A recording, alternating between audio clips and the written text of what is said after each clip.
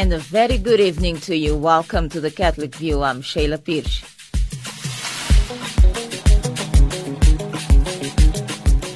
In today's edition of the Catholic View, we bring you two features.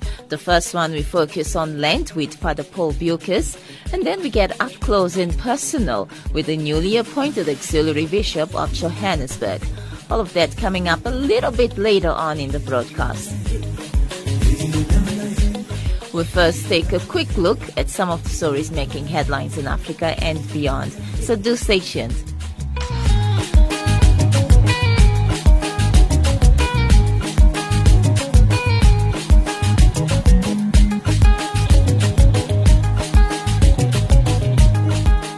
Listen to Radio Veritas 576 AM for a change.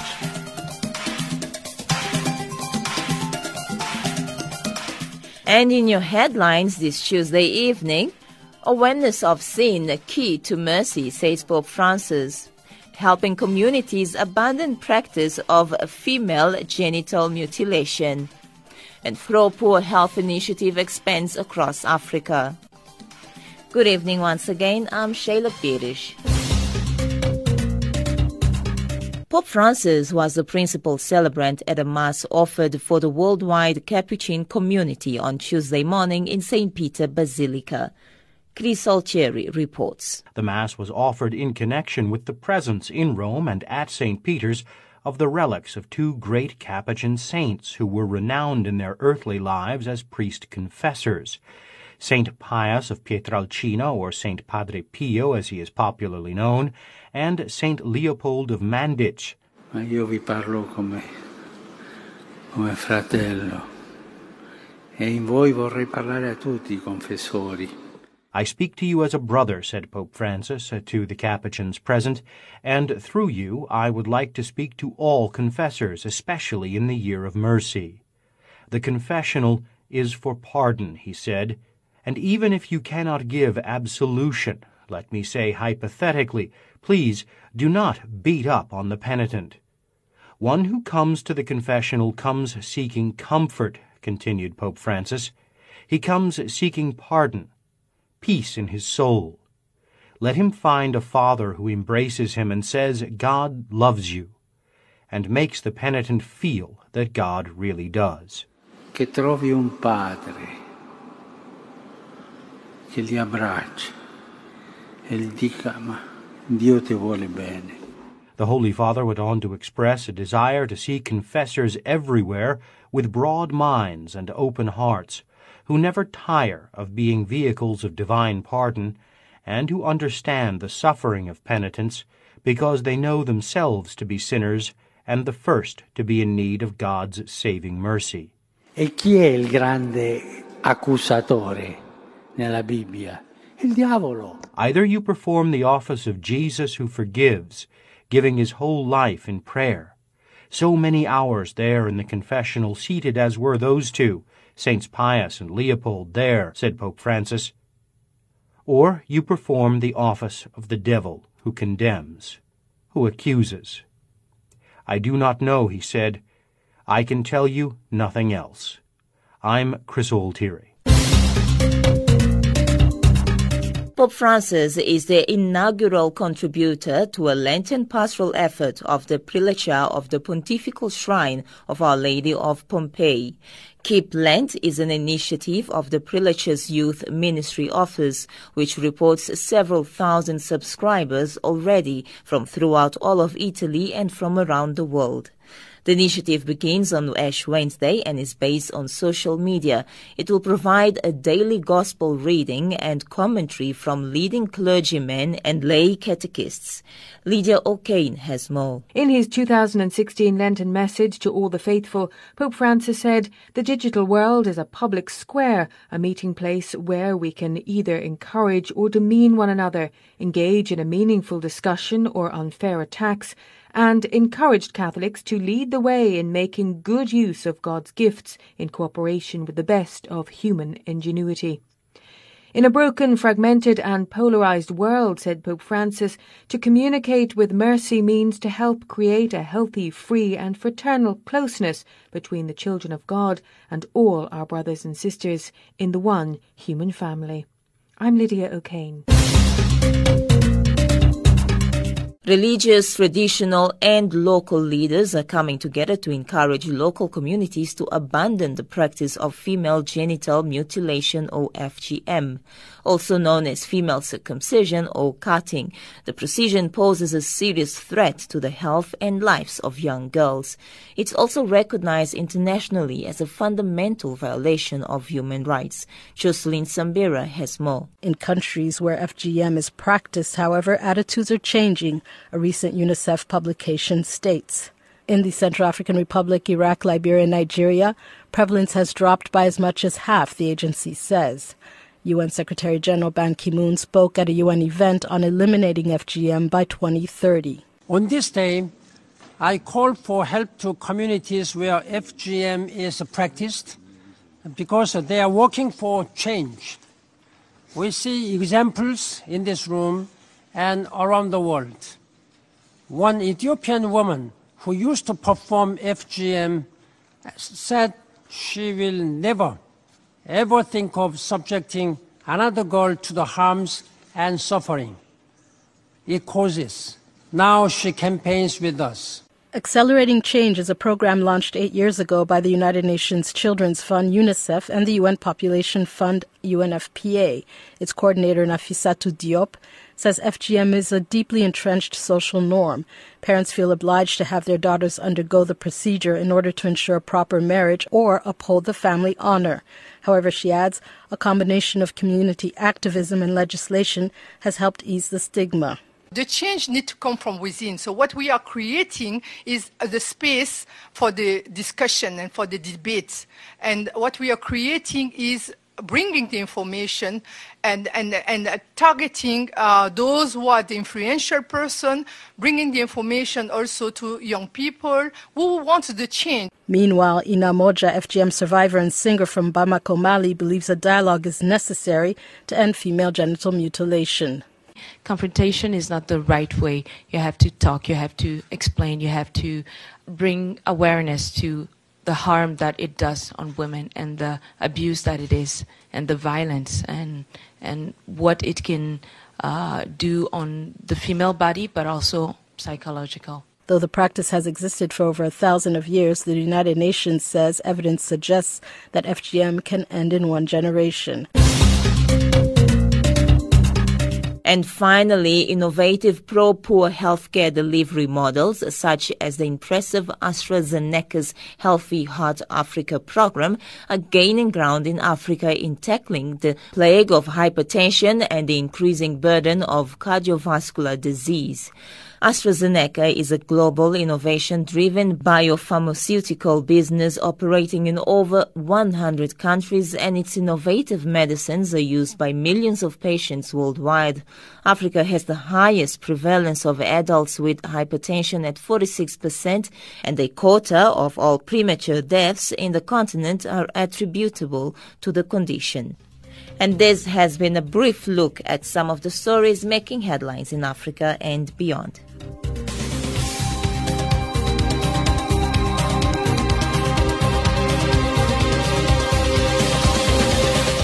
You're still listening to The Catholic View. Thank you very much for being here with me. Coming up next, we bring our feature which focuses on Lent. Ash Wednesday is upon us once again. Wednesday, the 10th of February, marks the beginning of Lent, a period of 40 days of penance, prayer and fasting. During this time, Catholics and Christians strive to imitate Jesus Christ's actions and prepare for the celebration of Easter as we reflect on his life, death and resurrection. Now, besides Roman Catholics, other Western Christian groups that observe Lent include Methodists, Presbyterians, Lutherans and Anglicans. Now, earlier I spoke to Father Paul Bukers, the liturgy vicar for the Archdiocese of Johannesburg, about observing Lent during the Jubilee Year of Mercy.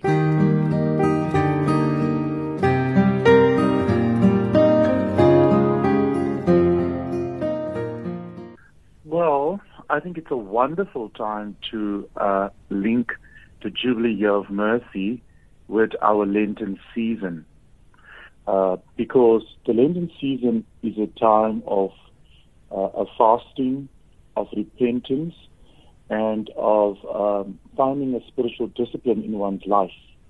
But one can also look at it and see the Lenten season as a time for a second chance, where the mercy of God is being revealed to us in such a wonderful way, allowing us and granting us a chance to return to the Lord, to turn back to the Lord.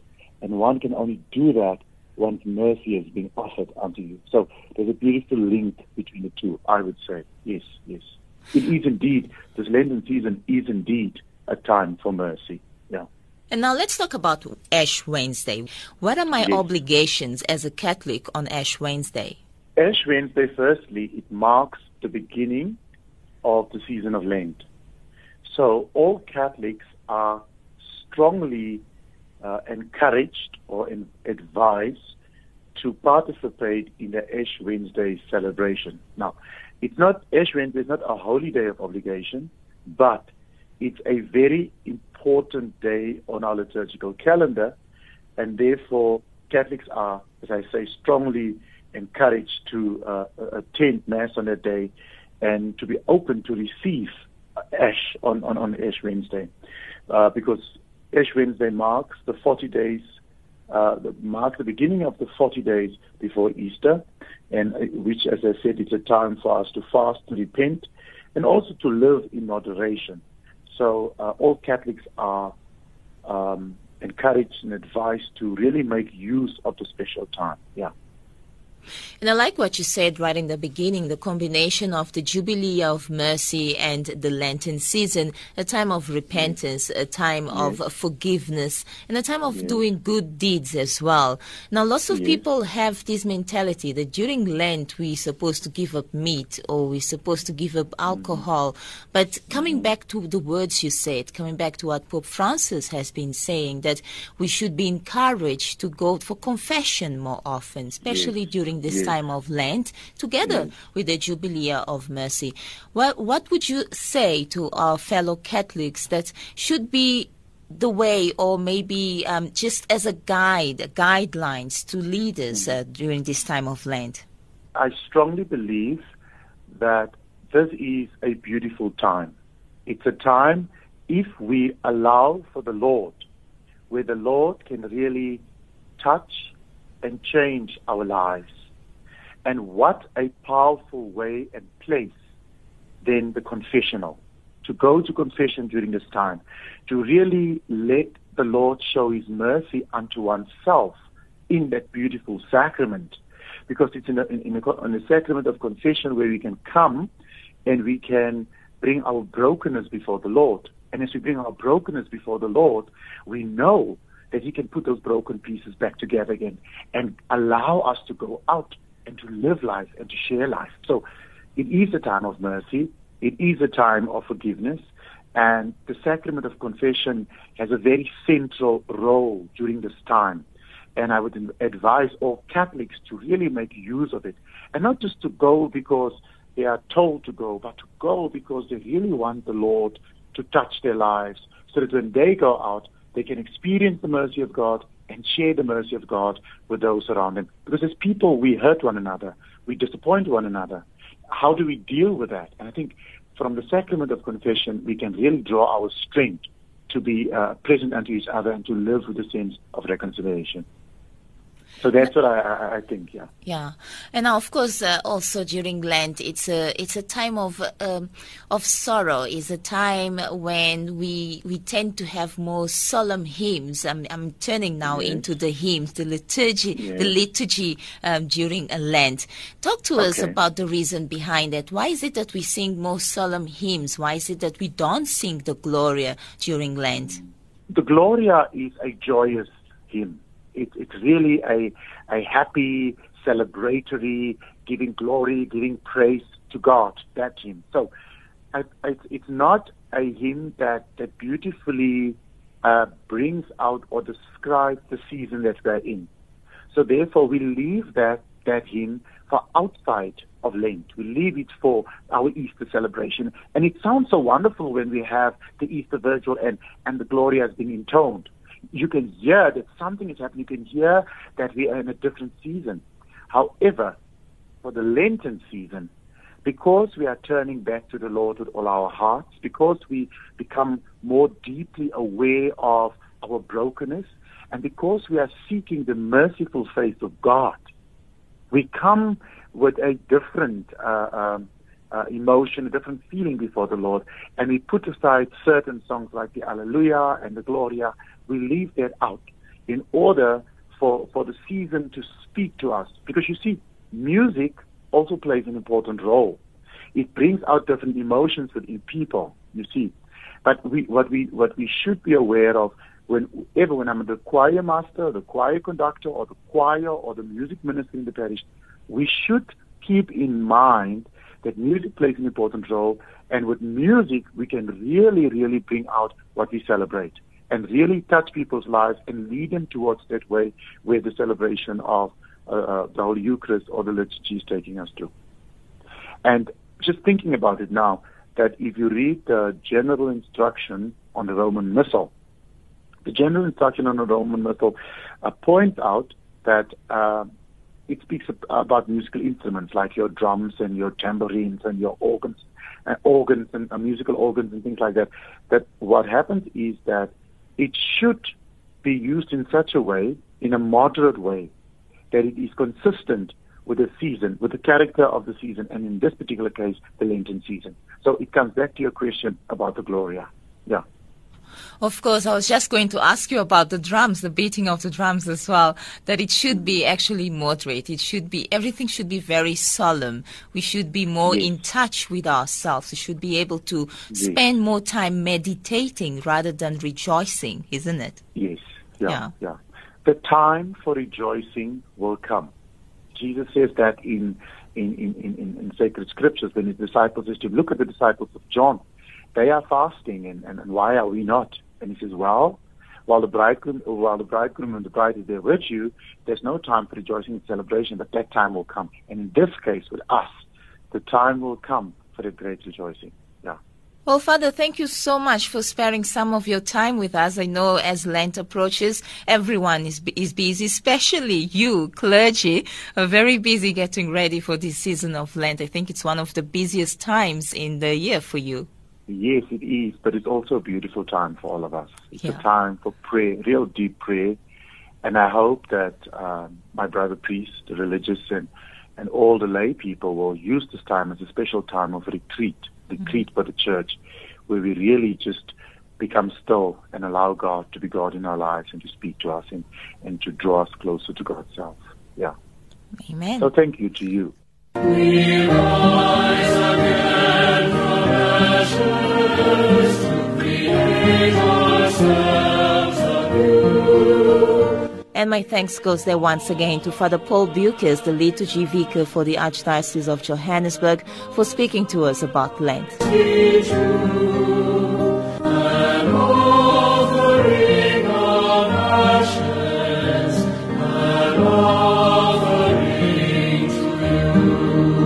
And now finally, on a happy note, up close and personal with Father Duncan Tsoke.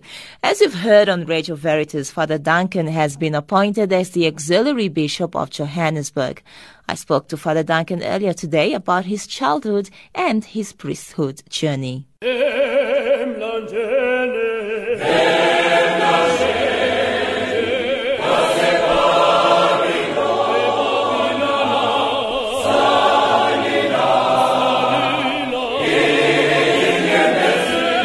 Father Duncan, we know you were brought up in Daveyton, the east of Johannesburg. Talk to us about that. What was your childhood like? What was it like living in Daveyton? I think, Daveyton, I think even now it's still a nice place to live. And that's where I was born and bred and grew up. And, but after my after my primary, I went to a boarding school, which it was in Mafikeng, Botswana, But, I just went there for a year and then came back. You should remember that at that time, it was those days of apartheid where, there were school riots, there were all sorts of things and so forth. So I had to come back from Mafikeng, and then I went to Treshville, where I was at Holy Trinity High School, which also I was there for 3 years, I think. And then because, that's when I started thinking about my vocation. And then when I shared this with my vocations director at that time, I think it was Father Lionel Sham, and Father Litsia Mushwesho was his assistant at that time. And I started sharing this with them, and then the bishop at the time, Bishop Reginald Osmond, may his soul rest in peace, and decided to take me to the minor seminary in what was this place now? Lukawi. It was in I think it is in Witbank Diocese. That's where I went, and then things also didn't work well there. And then he decided to take me to Maria's Vow. That's where I did my Standard 9 at that time, which I think you call it grade 11 now. And then I did grade 12, but we did not finish grade 12 there because of the school riots as well. So it was a struggle. Because some of us, we came from Johannesburg, we were suspected because the school was banned. And then we who came from Joburg, we were sort of suspects that started, the violence and whatever at the school. And I was even arrested for 3 days, 3 nights. It was quite an experience because at that time it was during that time of Buputatswana, when you had those Bantu stands and so on. And I think we were rescued by the late Archbishop Buthelezi, also, may his soul rest in peace. He rescued us, and so we were relieved, and then we had to go back home. And afterwards we were called back, but this time we came back with our parents, and we had to sign some papers to say that we will not cause problems in the school. It was Mariasdal High School. It was Mariasdal Boys High School and then Mariasdal Girls High School. So both were affected actually. And then eventually we ended up not even writing exams at all. I can't even remember what year now that. But I ended up matriculating at St. Francis, Reichelbach, St. Anthony's in Reichelbach. That's where I matriculated. And then straight from there, then I think was it after a year, then I went to St. Paul's in Hammanskraal. That was 1988.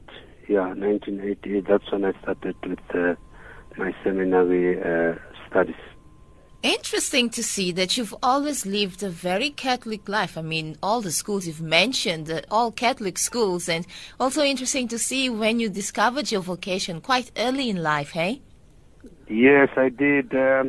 In actual fact, I'm from a Catholic family, very, very staunch and, strong in their faith. And I thank my parents for that because, I think at an early age when I was an altar server there, that's when I started getting an interest in becoming a priest. And I think it was also during the time of Father Godisang, Patrick Godisang, also may his soul rest in peace. And we, he's the one who also helped me in finding out about my vocation and so on. And then eventually, I think even the readings that I used at my ordination for priesthood, it was where Peter was asking, where Jesus was asking Peter 3 times, "Do you love me?" And to me, the whole vocation came as Duncan Soke, do you love me? I think in one way or the other, I think I behaved like Peter. That's why I like Peter the Apostle. He is human. No, beautiful, Father, very beautiful. But now talk to us about your time as a priest. What have been your good experiences during your religious life? What have been some of your bad experiences? But let's start with the good news first. Talk to us about the good times as a priest. I love priesthood. It's something that I've been wanting to be, from an early age. And I remember my first assignment as a deacon, it was in Protea, and I felt welcomed there, and that was 1995. I worked there the whole year. And, people made me feel at home, and it was, I was just accepted, and I liked, and then, they also encouraged me. For me, it was a beautiful year. And then eventually after my ordination on the 2nd of December, 1995, then I was transferred to Yeovil Parish, where I worked for 3 years, until when there was a shortage of staffing in the seminary. And, we were not even qualified to be in the seminary, but because of the shortage, and Bishop Osmond was generous about his priests, he offered about 3 priests to go and work there, and I was one of those. And I worked there for a year at St. Peter's, Garsfontein. And then after that, I came back. Then I was appointed at, Phosphorus from 2000 until 2009. So I was about about 9 years in Phosphorus. Phosphorus, there were ups and downs. There were times that were not good at all, and but they made me strong. I also thank God for what I went through, and I suppose every priest do go through those things. There are ups and downs in priesthood. And of course, that's what makes you stronger. I mean, imagine if everything in your life was just positive all the way, you'd never have any challenge to do better, to be a better priest, hey? Yeah, absolutely. All right. No, it's good to know. It's good to know the other side of Father Duncan. And Okay. I believe you love jazz. I was listening to your chat with Father Emil earlier today, and you said to him, jazz is your favorite my music. Love. Every Sunday after Mass, when I'm not going home, or, I'm just, even when I'm at home or I'm in the car, especially on a Sunday, I do listen to Radio to jazz music. No, it's okay to listen to Radio Veritas. It's okay. You can say it. No, I do. Almost every day in the morning, especially when I'm preparing myself. Yeah. Just before Mass, and then when I'm doing my prayers and so on. I do listen, and I think most of the time I also listen to Radio Veritas when I'm in the car. Lovely. So Yeah. tell me, Father Duncan, before I let you go, what are you looking forward to with the new appointment? What excites you about it? You know what? I'm to be honest with you, I am still shaking. I'm still trying to find myself. This news came as a shock, and it was a surprise. Mm-hmm. And so I've not planned anything or whatever. I've not even started thinking of anything. Okay, you're still floating. Yes, You haven't that's the yet word. settled. Okay. Yes. All yes. right. Well, Yeah. Father, it was great getting to know the lighter side of you. Thank you so much for giving us that time. And Okay. before I let you go, Lent is starting tomorrow. What's your message to our listeners? Yeah, I just want to wish our listeners a happy, good Lent and prayerful, and and as the Holy Father has asked to, as we celebrate the year of mercy, and perhaps this is a good time to do corporal mercy. Works of corporal mercy, and I think probably it's just to be good to others and to pray fast and, come closer to God. Lent for me, it becomes a personal retreat, so to say. That's where you become in touch with your God. And I would encourage them to read those readings during Lent. Almost every day, the readings during Lent are so, so beautiful. Well, we look forward to the ordination, and once again, congratulations. Thank you very much, Sheila.